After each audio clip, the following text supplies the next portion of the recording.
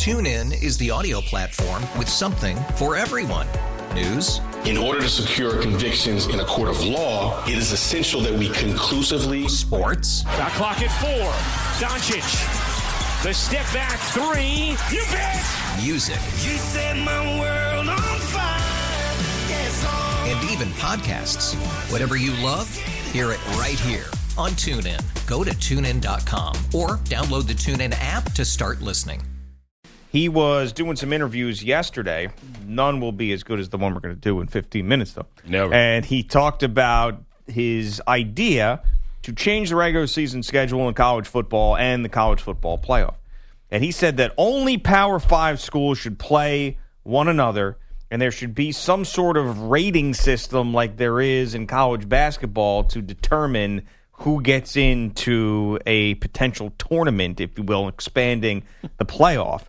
Now, I don't hate the idea of eliminating some of these games that are just meaningless, especially in the SEC, that week towards the end of the season where it's just a joke. I don't need to see those games. There have been some unbelievable upsets, though, that have come out of games like that. Yeah. So the potential of that going away is... Almost had one at the beginning of the season last year, Tennessee and, the team that knocked off Michigan a few years back.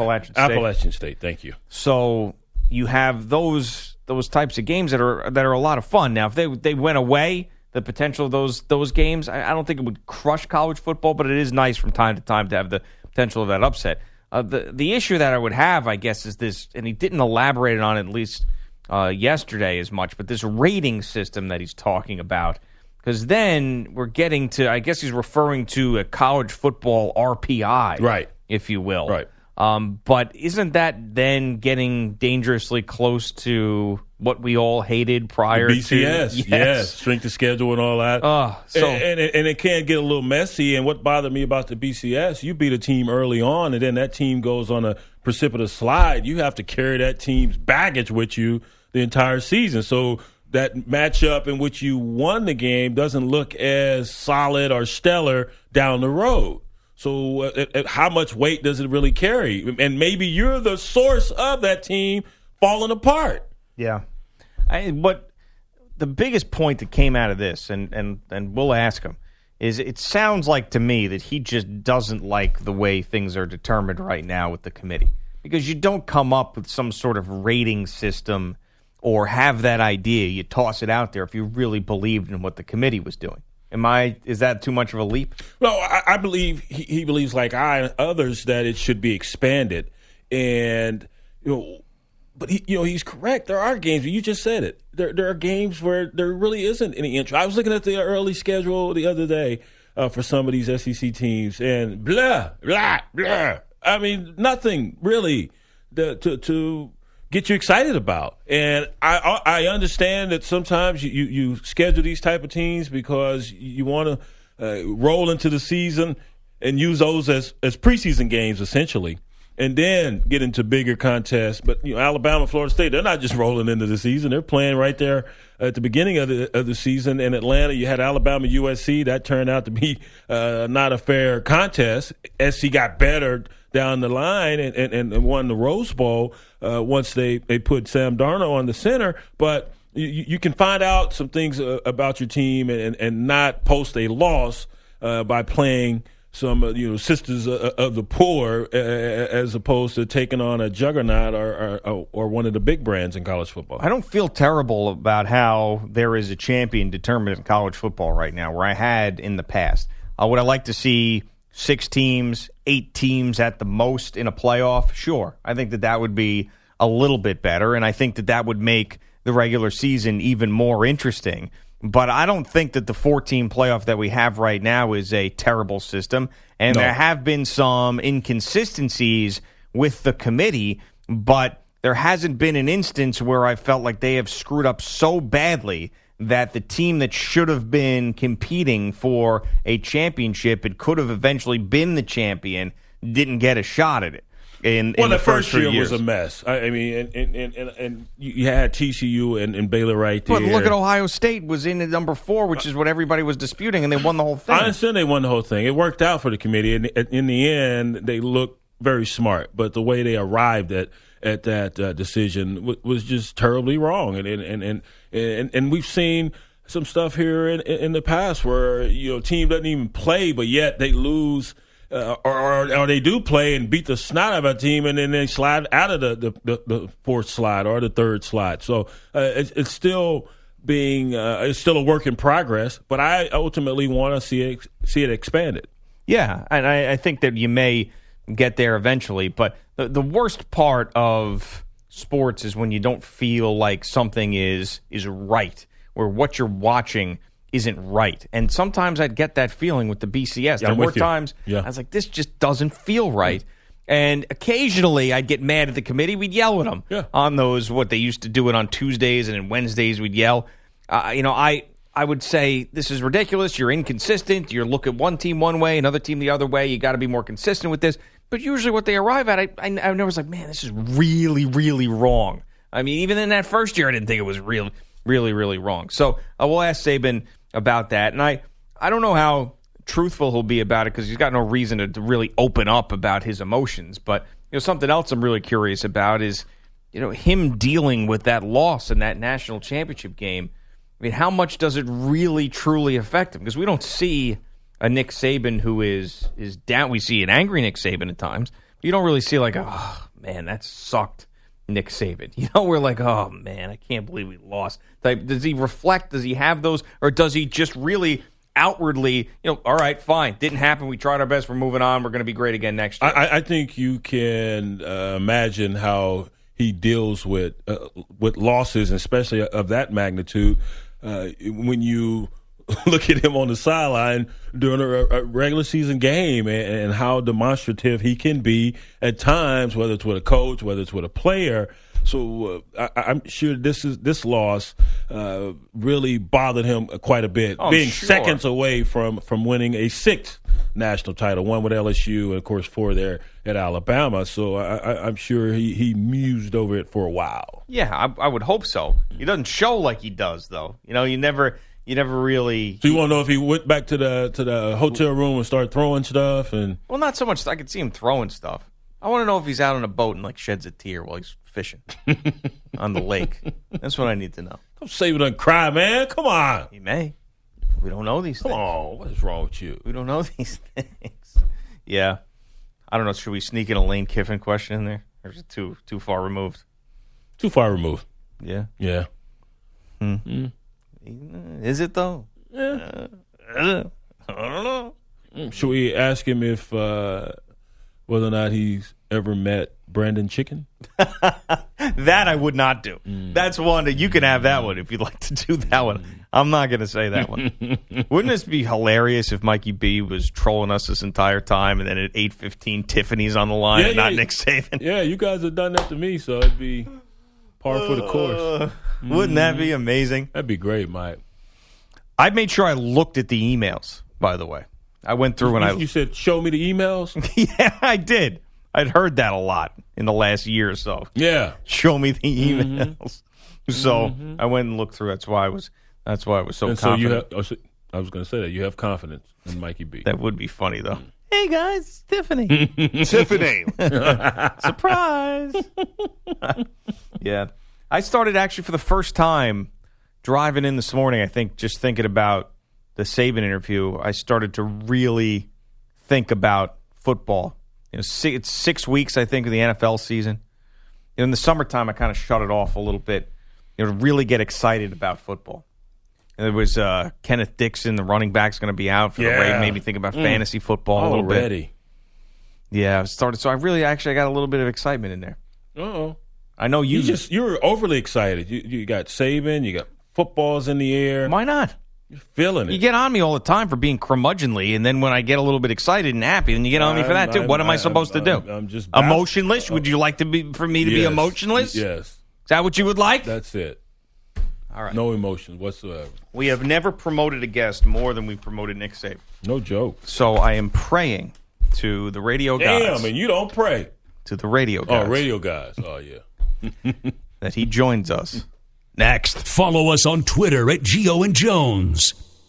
Alabama head football coach, 5-time national champion, Nick Saban. Coach, good morning. Thanks for joining us. How are you? Good. How are you guys doing today? We're doing well. Yeah, we're doing really well. I just want you to know that Brian and I each have an unopened 20-ounce bottle of Coca-Cola in front of us while we do this interview. Just Good. I wish I had a big egg sandwich to go with it. So I think about you and your approach to every season and coming off of a big loss in a national championship game and how long that sticks with you. So when do you eventually, if ever, get over something like that happened in the national championship game? Well, I don't know that you ever get over it. I think that, it was an opportunity lost, and the only way that you can look at it is you have to move ahead, look forward. You've heard me say before, don't waste the failure. Sort of try to figure out, what you could have done better, how you can improve on it, whether it was how you prepared for the game, how you finished the game, things you did well, things you did poorly, and what you need to correct. And hopefully psychologically it affects everybody in the organization, makes them a little hungrier in terms of what they want to do in the off season and how they approach this season and the challenges this year's team have. And Coach, along those lines, anytime there's an excruciating loss, whether it's a blowout or it's a close one like that in the ultimate championship game, usually you don't want to see that film. But will you go back and splice it up and show it to particular guys and coach them as far as particular situations that could arise again? Well, we do that in every game, win or lose. I mean, we're constantly trying to make our team better. So it's not about whether you lost the game, whether you lost on the last play, whether you lost it by a lot, or whether you won it close or won it by a lot. We're always going to do quality control on the things that we did well, the things we did poorly, the things we need to do better, critical errors that we made in the game, strategic planning errors we made as coaches that would have helped us play better. So, the next time we play that team or something similar to that, maybe we'll do a little better. So that's just a part of it. So we always do that. I think the psychological part of it is, sometimes when you win games like that, like we did the year before, you get a little more complacent. You're not as willing to make the changes you need to make to actually improve. Everybody's got to be able to be self-critical if you're going to improve, and everybody's got to be able to take constructive criticism so you can improve. And in an organization like this, I don't care what we did, how many games we won, we're always trying to improve each individual player and our team. Oh, along those lines, again, Coach, you talked about improving and not being content. And I had a former teammate, Ken Norton Jr., is now the defensive coordinator for the Oakland Raiders, and he used to always say, don't get soft with success. How do you not get soft with all the success you've amassed, and how do you keep the players from becoming content? Well, I think that you always look ahead. I guess the best analogy would be climbing a mountain. You're always looking up. You're always trying to get to the top. Not everybody gets to the top. Very few people who do get to the top stay on top. So the moral to that story is you better keep climbing all the time. And this is something that we try to emphasize with the players, but our approach with our players is not necessarily about outcomes. It's more about process of what you have to do to be the best player that you can be. We don't just do it as a player, we do it as a person, we do it as a student, and we do it as a player. So the culture is, more defined to be successful, not necessarily defined by just the outcome, but successful being as good as you can be at whatever you choose to do. Gio and Jones with Nick Saban across the country on CBS Sports Radio. You've always struck me as someone that is spending every minute of every day trying to be better and continue to remain on top and keep climbing, as you say. How much time do you allow yourself to relax in the off season? Has there been a stretch where it's been more than just a couple hours? Oh, yeah, I've learned through the years that you got to take advantage of downtime and spend some time with your family, because during the season in recruiting, it doesn't allow for much of that. And spend some time doing some things that you enjoy. So personally, that's I've learned to do that through the years. I can honestly say that maybe 25 years ago I didn't do it very well, but I've learned to do that better with age. Yeah, I think you were heading to a little vacay, and we last saw you at Media Days in Birmingham a few weeks ago. So that's true. Yeah. So what do you do during your downtime? What do you like to do? I like to spend time with my family, but I also like to play golf, and every now and then we'll go fishing, whether we fly fish in the mountains or, go out in our place in Gasparillo and tarpon fish, or, go in the back bay and fish for snook or whatever. And, I mean, we, but I still think that even when I do these things, it's not like total downtime. There's always a little bit of recruiting. There's always a little bit of watching film or tape or evaluation of players. But I enjoy that. I like to have something to do. I just like to be able to get away from it for a little while. If there was one part of your job that you could choose not to do anymore for the rest of your career, what would that be? Well, I get asked this question quite a bit, but there really isn't any part of it. The part of it I like the best is, recruiting the players and trying to develop the players here in the program, personally, academically, and athletically. But then all the other things that go with it, whether it's speaking to alumni groups or media relations or managing staff, all those things are very important to being able to do the first two. So I don't really dislike any of them. I guess you just kind of get used to it after a while. And as you develop more and more relationships in all these areas, it gets a little bit easier to manage. See, I thought you were going to say weekly press conferences up at the podium, because I feel like there's at least 4 or 5 times a year we'll play some audio of you getting real fired up over something, and it seems like you don't want to be there. That would have been my guess. Well, it's an opportunity to send out a message. It's not necessarily I don't want to be there, and it's how you choose to send it. We know how you choose to send it sometimes. It's effective. Yeah, and I dig it, to say the least. You mentioned recruiting, and Coach, you're recruiting all over the country. We talked to you on signing day this past February, and my question is this, because back when I was playing, the de-recruiting would take place from those upperclassmen on the team. Is that still the case, or is it where these young men just know, when you're going to Alabama, we just better fall in line? No, we do a lot of we have a lot of what we call personal development programs, and we do a lot to sort of integrate the guys into what they need to do to adjust as student athletes in college. Just like there's a lot of stuff that you have to do when you go from college to the NFL, and I meet with the players a lot.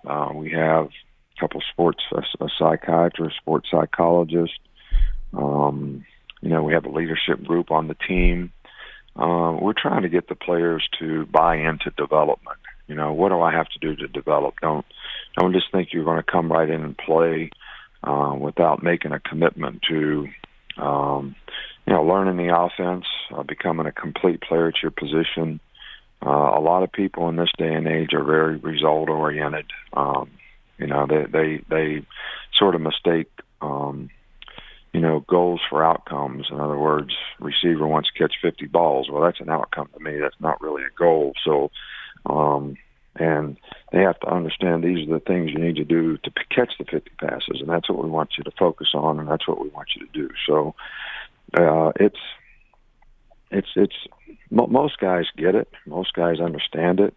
But we kind of preempt that in recruiting too. So the players that come here they're sort of prepared for it. I always tell them, I don't want you to commit to Alabama. I want you to commit to all the things we're going to do to help you be successful as a person, as a student, and as a player. And if you're ready to do that, then, come on. So it's kind of how we do it. Talking to Nick Saban on Gio and Jones, CBS Sports Radio. What do you think it's like to work for you? Look, I always try to be fair and honest with everybody in our organization, but I don't apologize for being demanding, to doing things the right way and to the standard and that we need them to be done. And, sometimes people get a little, offended or whatever if they get confronted when they're not doing what they're supposed to do. But I don't know how else you do it. You do that with players, so you have to do it with everybody in the organization, and everybody's got to understand that and expect it. And it's not personal. It's just this is the way we do it here, and this is how it needs to get done. And I personally, when I worked for Bill Belichick, that's how he did it. He defined the expectation and the standard, and you had to be responsible and accountable to it. And that's kind of how we do it. But I actually like that because you always knew exactly what was expected, and you always knew exactly what would happen if you didn't do it the right way. So, I can't speak for everybody that works for me, but just from a leadership perspective, that's what I try to do, and I think a lot of people get it. Maybe there's a few that don't. Yeah, there's been a few. Coach, your approach, is it a direct result of how you were coached as a player? Well, yeah, I think everything that I do, I basically learned someplace else from somebody else. And I had some really good mentors through the years, and started with my college coach, Don James, who was very much like I just spoke. I mean, he was, well organized, defined the expectation. Everybody had to be accountable to it. Players, coaches, it didn't matter.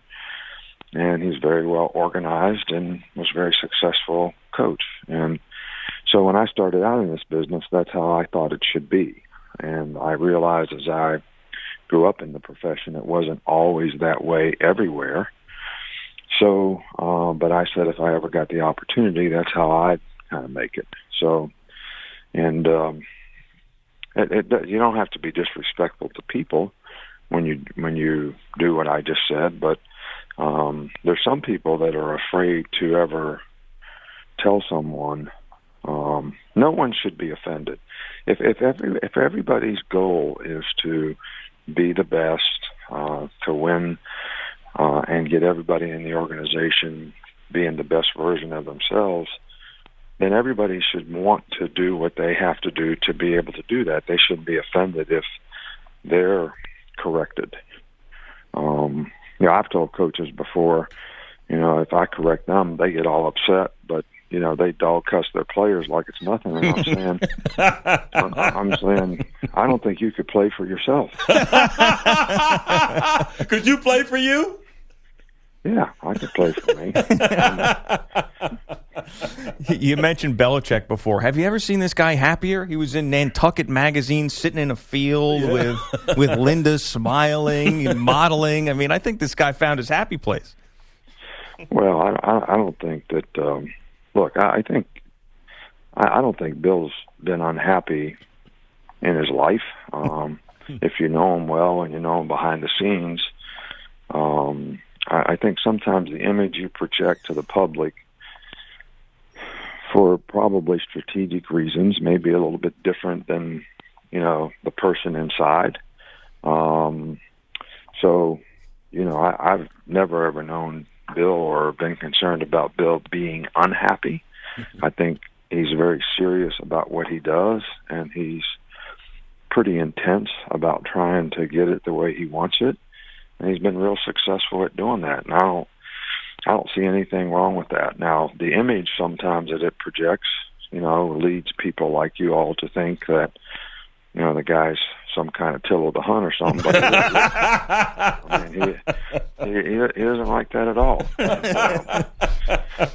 So, but anyway, I'm not really like you all think either. So, well, who is the Nick Saban that we don't know then? Well, I mean, you have to come and find out. Okay, how much time will we have with you if we come and find out?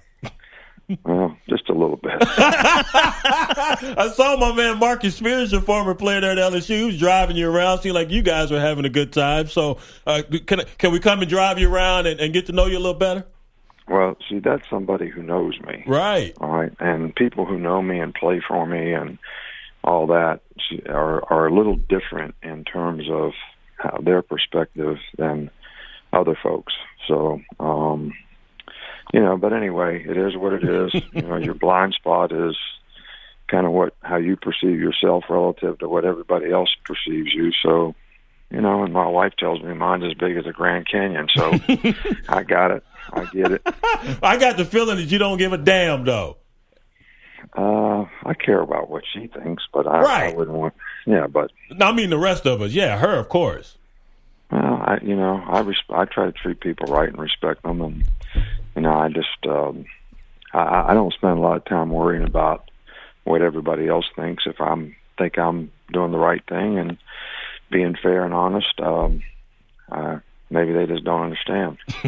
Did it take you a while to get to that point as well, or has that been something you've been good at, not really caring about the perception or what people think of you? No, I think it takes a while. I think, when you get criticized fairly and unfairly, eventually you sort of sift through and don't really listen or read much about the good things, and you don't really listen or get affected much about the bad things. And because really, as a leader in an organization, you can't be affected by those things to make decisions that may not be the best for your organization, but you're emotionally affected by what somebody else thinks or says. So that's a dangerous place to get. Yeah, it is. Let me ask you real quick about your quarterback, Jalen Hurts. Of course, a fantastic year last year as a true freshman. What are some of the areas you wanted him to work on heading into the offseason in the spring? Right. Well, I think the big thing in the offseason was to try to develop him as a more efficient, effective passer, and he's done a really nice job of that. Last year we made plays in the passing game, but probably not as consistently as we'd like, and it wasn't really – Jalen was a freshman. We were a little risk-aversive in how we developed him. But at the end of the day, that's what we would like to see him be able to do better so that we can utilize some of the other skilled players on our team a little better. And I think he realized that, and I think he bought in and worked hard and has really made a lot of improvement this offseason. Just another minute with Nick Saban. Chuck Noll famously said, if you think about retirement, you're already retired. Do you ever think about life after football and what that would be like? Not really. I kind of think more about, I've always been a part of a team since I was 9 years old. And can't really imagine myself not being a part of a team, doing something that has some impact and effect on helping people be successful. I enjoy that, and God willing, as long as I am healthy and can do it, I'd like to continue to do it. Who are some of the new faces that you feel will emerge as leaders of this year's team? Well, I still think that's yet to be determined, especially probably more on defense than offense. We have more returning players on offense than we do on defense, and most of the leadership, we had 7 guys drafted off our defense last year. So a lot of guys to replace, capable players, but how they assume those roles, and some of those roles are guys that need to step up and, affect other people in a positive way and take command of, what's going on. And that's something that is probably yet to be determined. Brian was invited to one of the College Football Playoff Committee meetings. Is there any message you want him to relay on your behalf while he's there? No, not really. I need to get in some political turmoil here. Oh, Bill Hancock, he's a good friend of the show. No political rancor or anything like that, Coach.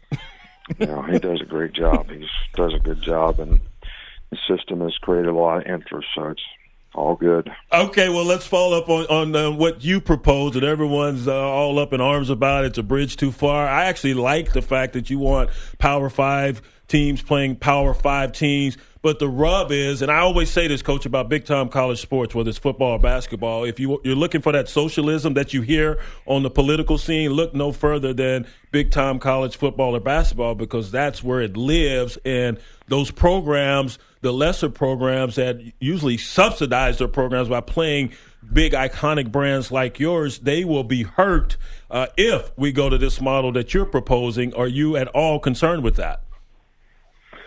Well, I think that it would actually give us a better opportunity to determine who the best teams were, because it'd be more like intersectional type games.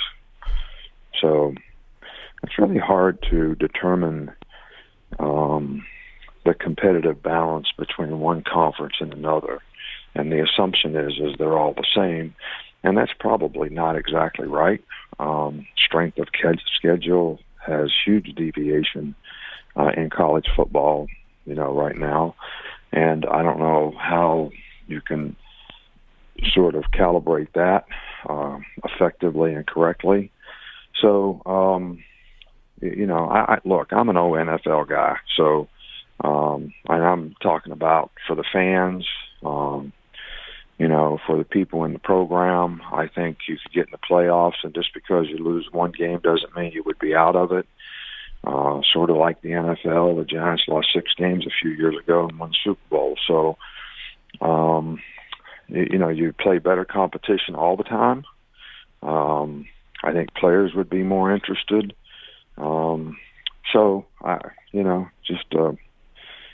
Look, it's not worth talking about because nobody's ever going to do it. So. Well, don't give up just yet. I'm with you. I'll get out there and promote it with you. All right, guys. Well, hey, I got a staff meeting I got to go to. I appreciate your time. Good talking to you, and I'll hope to see you somewhere down the road. Okay. Thanks, Coach. Absolutely. It was our pleasure. Thank you. There goes Nick Saban. So can't give up on it just yet, right? Come on. As soon as it said, "I'll be out there with you, promoting it with you," he goes, "I gotta go." Doesn't want to hang out with you.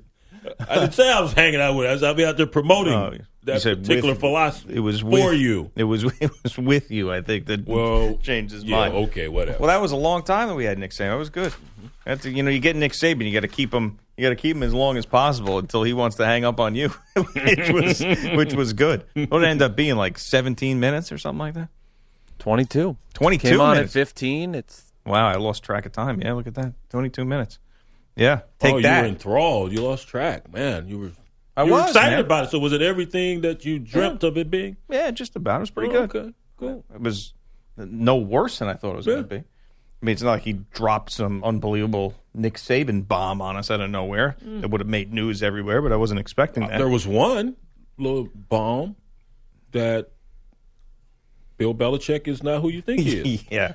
I thought that stuff was the most interesting. Like admitting that, this stuff that I do and my persona with the media is nothing like who I really am, and the same with Belichick. Of course it's not. And the fact that it does have an effect on you at some point, you have to get to a stage in your life where you say, to hell with that. I got to be true to who I am and not worry about what everyone else is thinking. And that's something you would think every human being has to go through, whether you're a head football coach or you're not. You have some other walk in life. This thing is about, it's a journey, and part of that journey is figuring out who the hell you are, what makes you tick, and what things are you going to allow to dictate who you become. Andrew Bogish is here. He's been patiently waiting to give everybody the sports news of last night and this morning. And here he is. Hello, Bogish. Hey, guys. Good to see you. Texas Rangers GM John Daniels reportedly began telling teams Monday that Yu Darvish was available for the right price.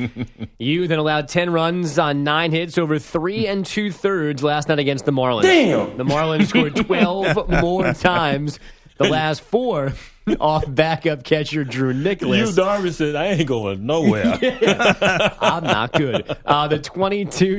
The 22-10 final in Arlington is a Miami single-game record for offense and the most combined runs scored in a game this season. Rangers third baseman Adrian Beltre had 3 hits, giving him 2,996 for his career, but did not get a last at-bat. because he was ejected in the 8th for not standing in the on-deck circle. The second umpire came down, and he told me I need to move. And I tell Gary, I have no problem, but I want to get hit. I've been hit when I stand over there. So he goes, well, I don't care. You need to be on top of the mat. Okay, so I pulled the mat where I was at, and he threw me out. Second base umpire, Jerry And that's Davis. what happened. Don't touch the mat. If you Just haven't like that. seen it, I mean, he literally picks up the Rangers decal and moves it 5 feet to the left. And Jerry Davis says, you can leave now. You were being too cute. Bryce Harper ejected in the 8th. The Nats 8-5 defeated the Brewers, losing his mind on home plate umpire Chris Siegel, but manager Dusty Baker doesn't mind. I'd rather have a guy that plays with emotion than a guy that plays with no emotions. You know? I mean, I'll take that guy every day. The Nats are placing Steven Strasburg on the DL with the forearm issues that cut short Sunday's start. They think he'll miss just one turn of the rotation. The Dodgers rallied past the Twins 6-5. The Padres topped the Mets 6-3. And the Cardinals, a 3-game sweep of the Rockies 10-5. Colorado has acquired Phillies reliever Pat Neshek for 3 minor leaguers. The Cubs got an 8-3 win at the White Sox. Cleveland 10, Anaheim 4. And the Royals pounded the Tigers 16-2. 8 straight wins for KC, but still a game and a half behind the Indians, who have won 6 straight. And U.S. Soccer won the Gold Cup 2-1 over Jamaica last night. Jordan Morris, the game winner in the 88th minute. Thanks, Bogish. We'll come right back, react to the Saban interview, and give you a couple other stories that are out there, including one of Brian's worst nightmare. Greg Giannotti, Brian Jones on CBS Sports Radio. Welcome to Play It, a new podcast network featuring radio and TV personalities talking business, sports, tech, entertainment, and more. Play it at play.it. Monterey Park, California? is in California. Yeah. There's a man arrested there. What'd he do? Well, he took king cobras. Oh! And he put them inside of Pringle cans to smuggle them. And he was caught. He was bringing them into the country? Yeah. From Mexico, I'm assuming. Ugh. They have king cobras in Mexico? Damn. Cobras were 2 feet long and hidden inside the potato chip canisters. Did he have chips on top of them? I don't think so. I think you had to take all the chips out. How the hell do you think he was going to get away with that? Snakes are your... I don't even want to look at it. They have pictures of it? Yeah. No, I don't want to see it! Well, look, just see look at this. See? I don't want to see that either. Oh, shit! Oh! You get so close to... But, I mean, there's this one picture of this guy with gloves popping the top of this... Can you imagine being TSA and seeing that, or a customs official? And then there's this... What? Just curled up in the can. Oh, me making my skin crawl. So what we decided to do is bring in a snake right now. You can have the guy come in. Boy, I would beat you to death. I would beat you to death. You want to call your mama right now? You better not. It's okay. Bring him in. Yeah. Inside the can. You can go get him. I'm not afraid. I will be owning CBS Sports Radio. I'm not afraid. Yeah, you're not. We'll bring in the snake. Don't do it. Don't play. Quit playing. All right. Well, that Nick Saban interview will be up on our podcast page at some point soon when Mikey B is done with our meeting after the show. And then, Billy's on it now. Oh, little Jack alone. He's getting it done. Benjamin Button. Getting it done for us. It'll be up there, GeoandJones.com/audio.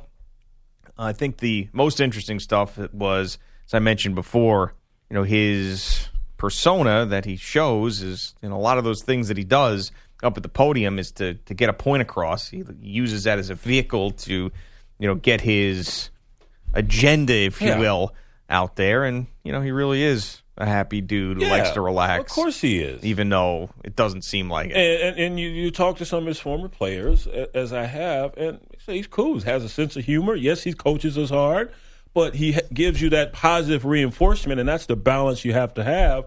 And so, the persona we see, we're not there. We're not with him on a daily basis or a couple of days a week, so we only see one side of it, and that's the way it should be because we're not playing for him or we're not part of his administration or staff. So you're only going to get one look at the man, and then that persona and perception lives on. When you see him screaming and yelling at players, well, hell, that's football coaching. That's what it's supposed to be.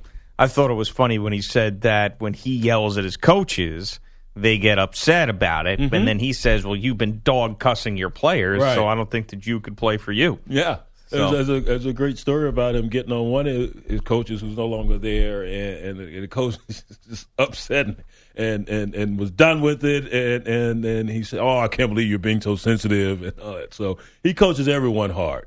Yeah. He holds everyone accountable, from the players, the staff, even the administration, up to the athletic director and president. He even said that he admitted that when you win a championship, sometimes you come back the next year and there's, across the board, people are less active in trying to make things better because you're the champions. Right. And then when you have that sour taste in your mouth, it's a little bit easier to do so. In general, you wouldn't get an admission like that. We would say that, because it makes sense. But, from a coach, you usually don't hear that.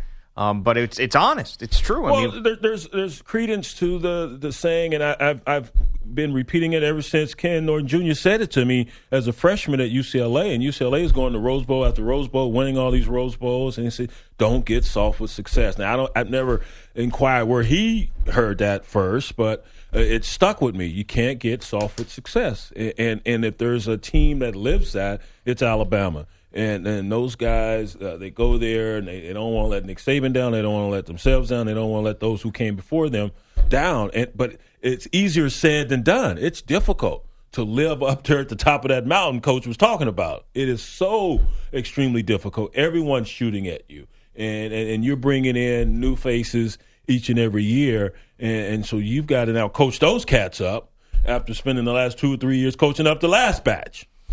USA Today was stalking Hugh Freeze, and they got him to say a couple things. Finally? He was... What did he say? I'm sorry. No. Tell Barbie I'll be back on the horn soon. No. He was cleaning up brush at his house. Oh, well, that's what you do, man. And USA Today was out there camping out. And he said, quote, God is good, even in difficult times. Mm-hmm. Wonderful wife and family, and that's my priority. Sticking with them. Of course they are. And when he was asked, is your family standing by him, he said, oh, gosh, yeah. Oh, yeah. Yeah. So those were the first Hugh Freeze words. Mm-hmm. So he says you're gonna clean a little brush, take his daughters to volleyball practice, and go see his pastor. There you go. This is insane.